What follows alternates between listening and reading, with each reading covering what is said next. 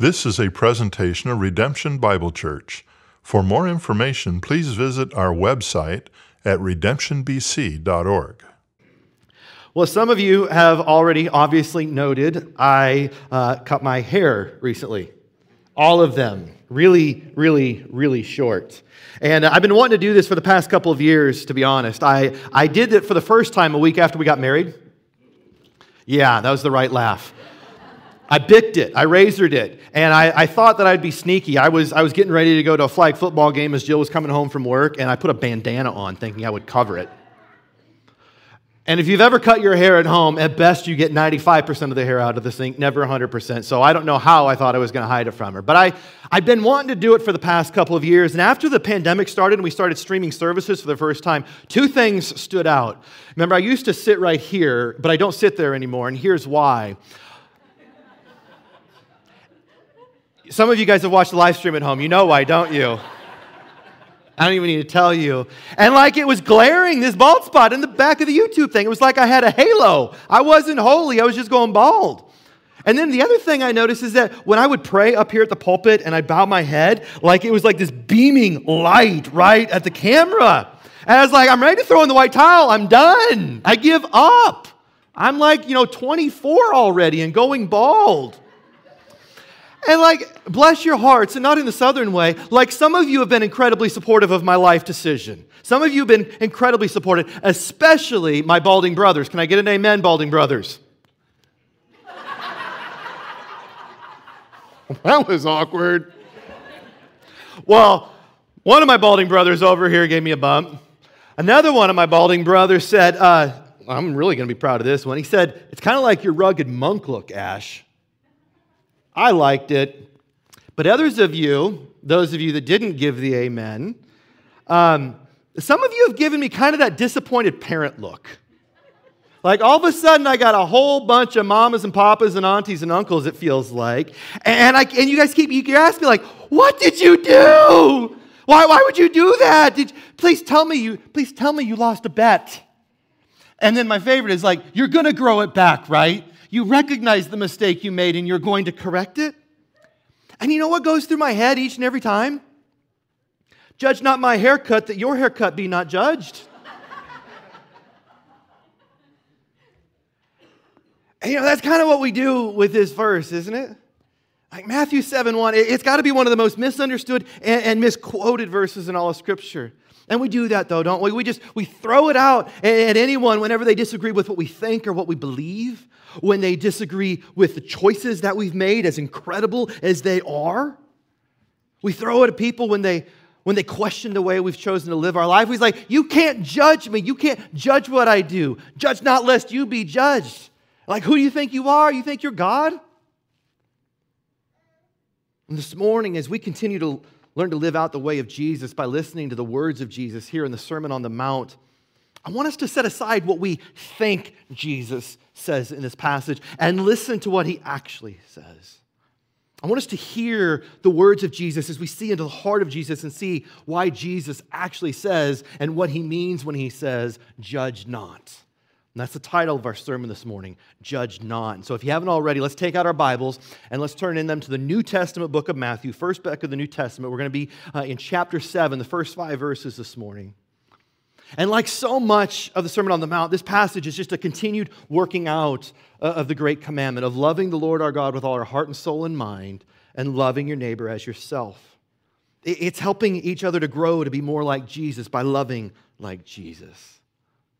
But in this passage, Jesus, he's going to show how we're prone to do the exact opposite of that. How we're prone to hold others down rather than helping them grow, because we're arrogantly judging them rather than humbly loving them. And in this passage, Jesus, he begins by giving us a command. And then he's going to give us 2 questions that help us to reflect on his command, to reveal the hypocrisy that exists in our judgmental heart. And then third, he's going to give us the proper response to his command. And so let's begin here in verse 1. He begins with his command. Jesus, he says, judge not. And he follows his command with a warning. He says, judge not that you be not judged. And when a word shows up twice in a small sentence like that, we should probably understand. It's like, what's that actually mean? I mean, does it mean that you have free reign to judge this incredible haircut that I have or not? Like, what's the deal? Can we judge the choices that others make, the way they live their life or not? And so in order to properly understand the command to judge not, we need to properly understand the word judge. And just like our English word has a wide variety of meanings, so does the original Greek word. It can have meanings ranging from a legal meaning, meaning to hand down a verdict, but also more of a logical meaning, to come to a conclusion, to form an opinion. And when we got a lot of possible answers, what I taught my boys to do in taking a test is, if you're not sure of the right answer, at least go through and eliminate all the wrong answers. And so before we dig in, let's look at what judge not is not. Let's eliminate some wrong answers. And there's 4 things here I want to point out. Number 1, judge not is not ignorance of sin. Right? It's not ignorance of sin. It's not thinking that sin's not occurring, that it doesn't exist. But we do that. And we get so consumed with our own lives that we fail to see the sin that exists in the lives of others because we're not even looking.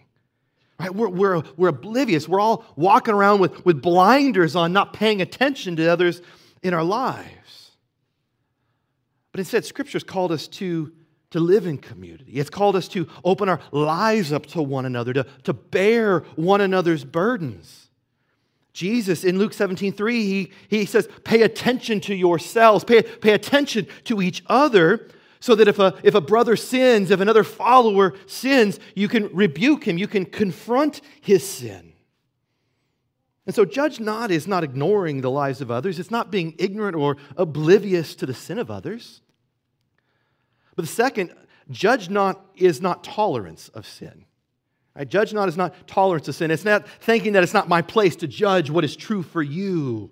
Right? It's not thinking that truth is relative, and so you define your own truth, I'll define mine. It's you have your version of right and wrong, I'll have mine. And that's exactly what the church in Corinth was doing.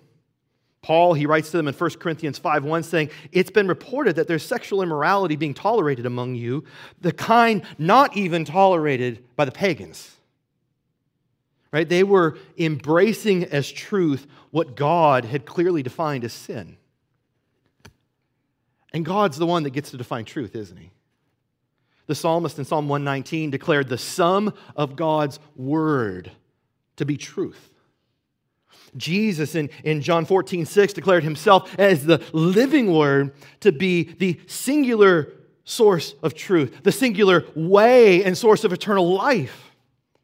And that's why in just a few verses, in verse 15, Jesus, he tells his disciples to beware of false prophets, those who were teaching contrary to the truth of God's word.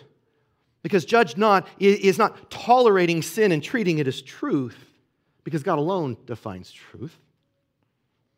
Number 3, judge not is not indifference towards sin. Right? It's not indifference towards sin, thinking that, you know what, that sin is just not that bad. It's just a little sin. It's just a baby sin. Besides, right, doesn't Scripture say love covers a multitude of sins? It just erases it like it wasn't even there. And so we excuse sin.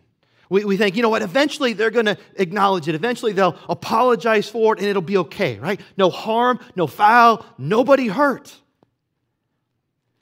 And it's that abuse of grace in the face of sin that has caused countless people to be hurt, countless people to be abused by the excused sin of others.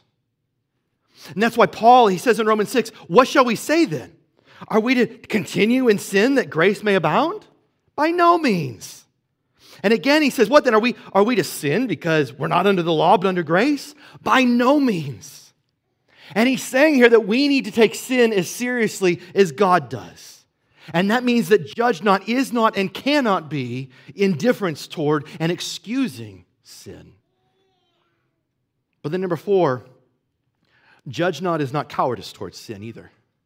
Right? Judge not is not cowardice towards sin. It's not thinking, it's not my place. I'm overstepping my bounds. And then rather than speaking up and confronting sin, we remain silent, failing to confront sin and allowing it to remain hidden in the dark. And that's not loving. Paul, he says in 1 Corinthians 13 that love does not rejoice in wrongdoing. It does not rejoice in sin, but rejoices with truth, bringing that sin into light. But let's acknowledge here, let's be honest with ourselves, just how difficult it is to confront the sin of another, isn't it? It's one of those easier said than done things. Take, for example, it's clear when someone is speeding, right? We live on a 25-mile-an-hour road that people think is Interstate 90 most days. And so I've gotten quite attuned to knowing almost exactly what 25 is and what 26 is. And I will drive 25 down the road if you are on my bumper. One of those, I'm judging the person behind me, very much so. But it's clear if someone's speeding, if someone's breaking the law. The officer can tell with his radar gun. It is clear. But it's not always clear if someone's sinning and breaking God's law. And the reason is because we rarely have a complete picture. We rarely have all the evidence. We can only go off what we see and know and hear to be true. And so then we start to second guess ourselves. We start to wonder, is it sin or not? I'm not certain. I'm not certain if I should confront it because I don't know if it's sin. And I think we've all seen situations where sin has been confronted that was actually non-existent. And where the possibility of sin was not confronted where it did exist. And I guess what I need us to know is we're going to get that wrong sometimes, aren't we? I think we've probably all gotten it wrong, or someone's gotten it wrong with us. We're going to get it wrong because there's no simple answer to this. And the less clear and certain a situation is, the more prayer and wisdom and discernment we need. And so when we find ourselves in those situations, let's ask more questions and make fewer assumptions. Amen? Let's ask more questions and make fewer assumptions. Let's always, always, always, always remember that when we share the truth, we share it in what? We share the truth in love. And so when Jesus says judge not, he's not calling us to ignore sin, to tolerate or excuse the sin of others. He's not saying that we shouldn't determine right from wrong, that we shouldn't think critically to discern truth from lie, or that we should never confront sin, because God, he calls us to do those very things in Scripture. Instead, what we see here is a command not to usurp the role of God by eternally condemning others for their sin. Does that make sense? We're not God. And so just as we do not legislate God's law, determining what is and what is not sin, God does that. We are not to eternally judge others for their sin. God alone does that. Because as one commentator noted, absolute justice demands absolute knowledge. And God alone has all the evidence, doesn't he? God alone is able to pierce into our heart, to see what cannot be seen, to hear what has not even been spoken. And as we're going to see in a bit in verse 5, while we should lovingly and humbly confront someone who is not faithfully following the way of Jesus, it is not our place to call their eternal salvation into question. It is not our verdict to hand down, it is God's. And so a couple of phrases that I'm sure we've all said, I'm sure we've all heard. Here's a couple of phrases we should not be saying. We should not be saying things like, clearly that person's not a Christian because of what they believe. Clearly they're not a Christian because of how they voted. That's not our place. Clearly that person's going to burn in hell for what they've done. That is not our place. While we are created in the image of God, we are not God. We are God's children. We are God's creation. It is not our place to judge. It is our place to love. It is our place to pray. It is our place to help them grow to be more like Jesus. It is our place to help them faithfully follow Jesus. It is not our place to condemn them to hell. Yet so often that's exactly what we do. Creation usurps the role of the Creator. And we put on the robe and we sit on the bench and we take on the role of judge, jury, and executioner all in one. And when we do that, typically it manifests itself in the way that we treat others, the way that we interact with others, the way we speak to and about others, typically in one of three ways. I'm sure there's more, but here's three big ones. Number one, it manifests itself in a critical spirit, doesn't it? It manifests itself in a critical spirit. Some people, and we all either know them or are them, have this knack of finding something wrong with like everything. Right? They're that friend that when you invite them over to your house, you're terrified because they're going to give you a list of like 15 home improvement projects, thinking that you don't know them, thinking that like you didn't know your sink was backed up and it's been backed up for the last 6 months, but thanks for telling me anyway. We all got that friend. And they're going to look until they find something wrong. They see the picture on your wall that's crooked and they let you know it. They see that you cut your hair and it looks terrible. They're wrong, but they let you know it. It's kind of a test this morning to see who had that critical spirit with my haircut. And what I tell y'all, just wait a few minutes, you'll see which bucket you fit into. I love you. But then when they do that, you ever notice, like, I pointed this out to you. I pointed out how terrible that haircut is. I pointed out how crooked your picture is. I pointed out how clogged your sink is. You know what they expect then? They expect you to thank them, don't they? Like, I've done you a favor. My critical spirit is a spiritual gift, they almost feel. But for real, like, some are just critical of everything that does not perfectly align with their view of the world and that is not done the way that they would have had it done. I don't like that paint color. I don't like your carpet choice. And like, hear me say, a critical spirit is not helping anyone grow to be like Jesus, is it? It's not helping anyone grow. In fact, it's pushing people away. What it's doing is it's building yourself up by pushing others down. But that's one of the ways in which it manifests itself. The second is in assuming motives. Right? We assume the motives of others. We take the info that we have and we're really good at filling in the blanks, don't we? And sometimes we take like two dots and we draw a straight line between them. And sometimes, you ever notice that we do one of these to connect our dots between people? We fill in the blanks with the craziest stories. We're assuming the why behind the what. Rather than asking why they did what they did and clearly assuming it was wrong, we assume. And you notice that when we assume, we typically assume the worst of others. That's why we have this phrase, assume the best and ask the hard questions. Right? Seek clarity before you criticize. Seek to understand. But judgment not only manifests itself in the way that we speak to others, but I think it also manifests itself in the way that we speak about others in spreading gossip, right? That's the third manifestation, spreading gossip. Rather than speaking to the person, we speak to everyone but the person about the person. And that is gossip, and that, the Bible says, is sin. And we have been called to treat each other as fellow image bearers, aren't we? Fellow image bearers, regardless of the sin they've committed, regardless of the sin we think they might have committed. A survivor of sexual abuse from within the church, she tweeted this week, saying there's a stark difference between speaking truth to admonish, meaning to confront sin and help someone grow out of love, and speaking truth to condemn. It's less about the what and more about the why, isn't it? In Matthew 22, Jesus didn't command us to condemn our neighbor. No, he commanded us to do what? Love our neighbor.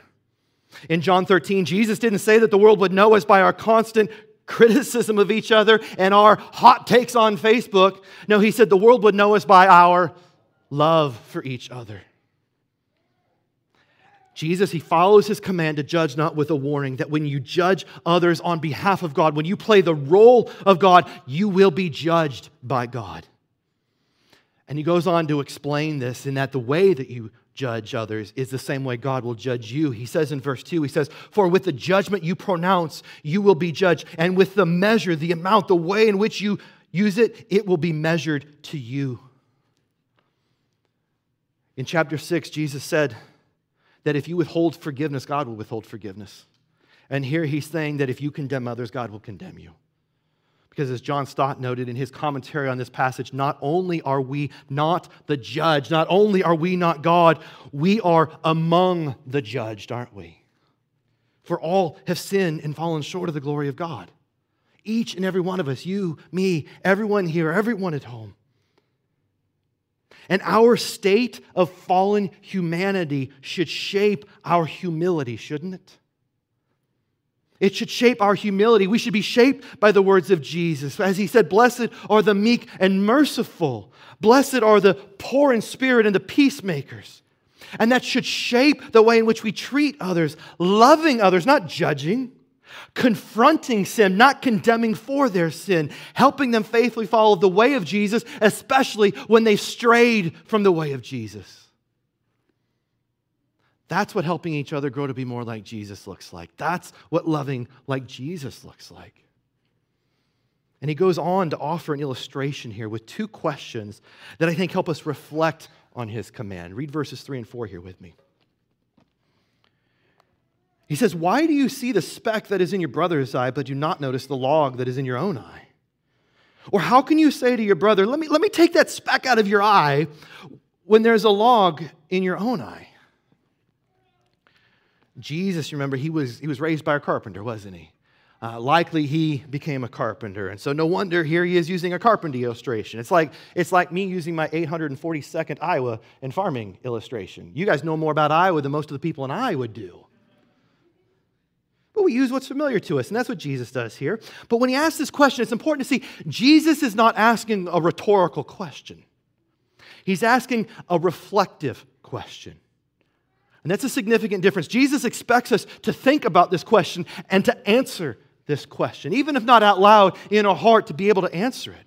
And so let's read this question in verse 3 again. He starts with a why question. He says, why do you see the speck that is in your brother's eye, but do not notice the log that is in your own eye? Why is that? You notice the sin of others. It's obvious. But why don't you notice the sin in your own eye? Why is that less obvious? Why don't you notice that log in your eye? I mean, let's be honest, like you get the tiniest little speck of dust in your eye, you notice it. How are you not going to notice a log?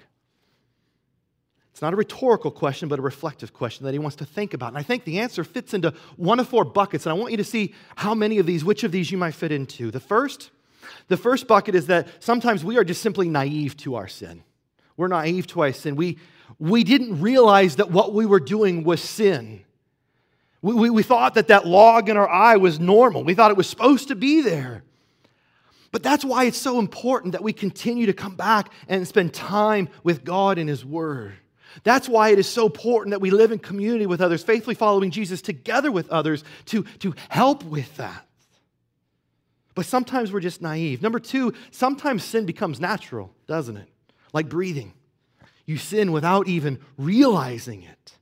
You've just grown so accustomed to that log in your eye, you forgot it was there. And the further away that we stray from God, the further from the way of Jesus we go, the more natural our sin begins to feel, doesn't it? We're naive, it becomes natural. And number three, sin becomes comfortable. It becomes comfortable and familiar, and we just don't really care anymore. Like everything's fine. We're like that dog in the meme with the room burning. We're like, everything's fine. We're good. The log in my eye, it's not a big deal. I can take it out later. And we've adjusted to that habitual sin in our life. And it's become normative. It's become comfortable. And then number four, we become just outright rebellious at times. There's times where we don't believe that what we're doing is actually wrong. We don't believe it's sin. There is no more log in my eye. It's not actually a log. And just like the Pharisees, we are lawyers looking for a legal loophole. We're looking for a way around. And so what do? We take God's word, right? We take it and we twist God's word to say what we want it to say to justify the way in which we're living our lives. And so I want to pause for a moment and reflect for a bit. And I want to ask, why is it you don't notice the log in your own eye? Not someone else's, your eye. Why is it you don't notice the log in your eye? What sin in your life are you naive to? What sin have you grown accustomed to? That you've become comfortable with, or you found a legal loophole around to just justify? Why do you continue to ignore the log in your eye? The second question he asks is a how question. He asks in verse 4, how can you say to your brother, let me take that speck out of your eye when there is the log in your own eye? Like, how can you confront someone else's sin without having ever addressed your own sin? Again, this is not a rhetorical question. This is a reflective question, one that I think reveals the double standard that we hold others to, holding others accountable to a standard that we don't hold ourselves accountable to. And I think this one, we can fit things into one of three buckets here. Number one, we think, I have my sin under control. Right? I've got my sin under control. I can manage my sin on my own. I've got this. And in our head, we know it's wrong. We know it's sin. And so we keep it hidden, don't we? We keep it in the dark. We don't want anyone else to know because I got this. I don't need your help. And so we keep it in the dark. We're afraid of bringing it into light. The problem with that strategy, though, is God hasn't called us to control our sin, but to kill our sin. Amen? He says, put to death the deeds of the body, Paul says. I heard a pastor one time describe it kind of like this. We are trying to tame and chain a wild beast that should be slain. We're playing with fire, and we think we can handle it. And that is not humility. That is pride. That is arrogance. And what we have all seen time and time again is that given enough time, eventually you will be hurt, and you will hurt those you love. As the effects of your sin, they ripple, impacting every relationship you have. And they're not just a ripple, they're a tidal wave, slamming into those that you love most. You will hurt others if you think you can control and manage your sin. But we do. Number two, we think I am more deserving of grace. All right? I'm more deserving of grace than they are. I recognize my sin. I know there's a log in my eye. I'm not going to hide that. But because of who I am, I'm a good person. Because of all the good I've done, right, that balances out that log. Do you see? You see do you remember what I did? I'll tell you what I did. Remember? And it balances out. In fact, if anything, it's greater than the log. Really, the log's not a big deal. Because of what I've done, I am more deserving of grace. And we give ourselves this like get out of jail free card, don't we? We get ourselves a get out of jail free card. We pass go and we collect our $200 and we keep on going. And what's interesting about this one, do you ever notice that the grace that we extend to others is not the same, is it? You ever notice how much more empathetic we are towards those who struggle with the same sin as you? Much more empathetic. We're extending grace whose specks resemble your log. But then number three, we flat out think their sin's worse than ours. All right? We think their sin is worse than mine. And we start comparing. I stole some supplies from work, but you know what? I never robbed a bank. Yeah, I fudged on my taxes a bit, but it's not like I lied to Congress. You know, I looked at porn last night, but I never cheated on my spouse. I didn't do anything. Man, aren't those the exact misunderstandings Jesus just got done confronting in chapter 5? And you know where we're really great at this? Where we excel at this? It's with sexual sin. Because what we tend to do is we tend to, we don't do this, we do it the other way. Here we go, let's go about it this way. Rather than elevating what God desires, and what God desires is for this incredible gift of sex to be enjoyed by a husband and wife within the context of the covenant marriage. God has given us the gift of sex and the gift of marriage in which to enjoy it. Rather than elevating what God desires and acknowledging everything else outside of that as sin, what we do is we've elevated certain sexual sins above others, haven't we? And some sexual sins are permissible. They're okay. They're not that bad. They're like a 1 or a 2 on the scale. But then we got some others that are like a 9 or a 10 on the scale. Some sins are permissible. Other sexual sins are condemnable. And what that does is that leads to shaming those who struggle with certain sins and covering up the sins of others. And what we see time and time again is that when we cover up sin, typically we protect the one who has sinned at the expense of the one who has been sinned against, further victimizing the victim. And the cover-up of sexual sin and abuse within the church, the global church, is an epidemic. It grieves God, and not only has the church failed to acknowledge the log in her own eye, she goes around trying to cover it up with mascara. And man, the world sees, don't they? They see. So hear me, judge not does not mean cover up. Judge not does not mean cover up. Leave no sin in the dark, including your own. And so I want us to again reflect for a moment on Jesus' question. How is this possible for you?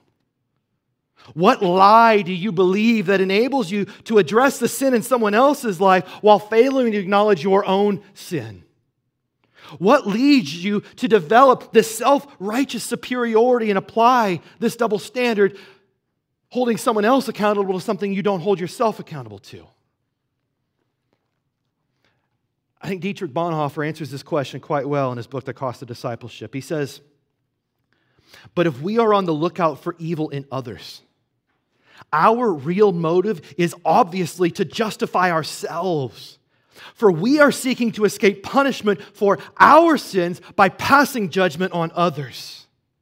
We are trying to claim for ourselves a special privilege which we deny to others. And that is what we do when we judge. In short, we think too highly of ourselves and too little of our sin, don't we? We think we are more worthy, we think we are more deserving, and thereby devaluing the humanity of others who are also created in the image of God. And Jesus, He confronts our judgmental hearts. He confronts our double standards in verse 5, saying, "You hypocrite." You hypocrite, you people whose behaviors don't align with your beliefs. I read that and I'm reminded of the story of the prophet Nathan and King David from 2 Samuel 12. And if you remember, before this story, David, he was hanging out on his rooftop and he saw someone and he's like, I got to have that. And so he brought her over and come to find out it's his best friend's wife.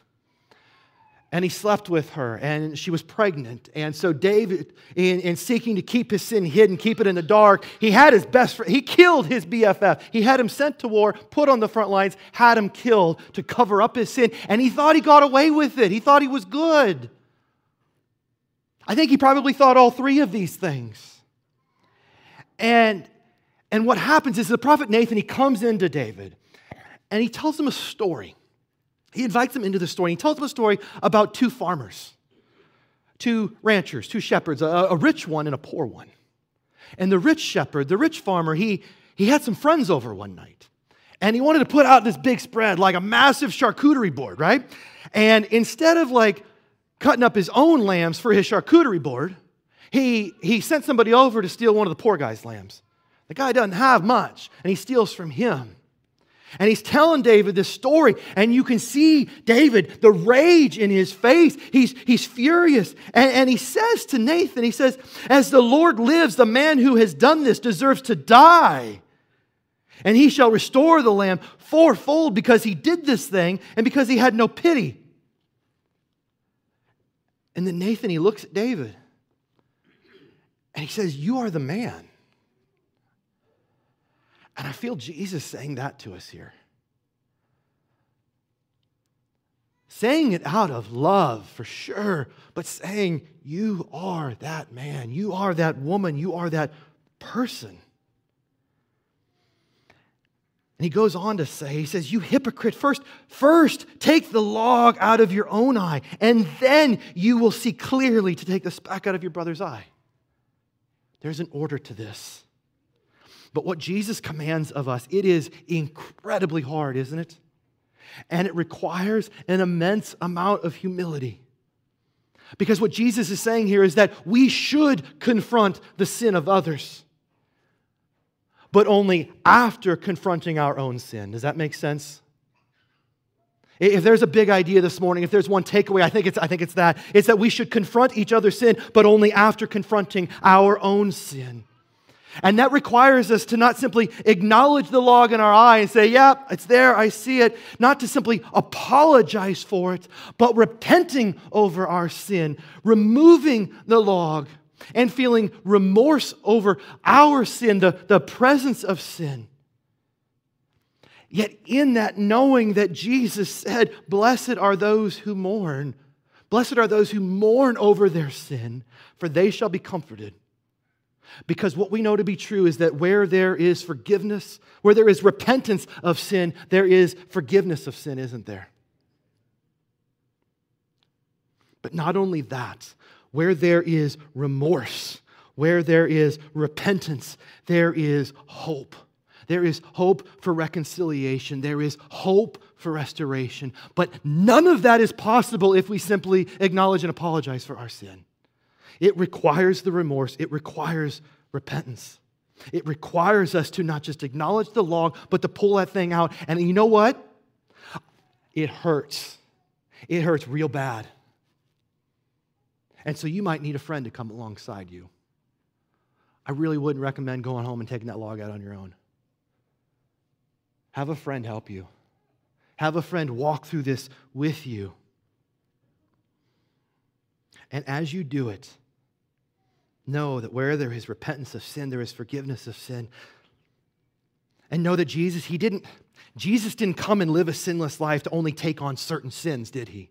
Jesus didn't shed his blood and die to atone for only some sins. No, he is the propitiation for our sins, for all of our sins, and not just ours, but for the sins of the whole world, the Apostle John says. He died for your sins, all of your sins, for mine and everyone out there.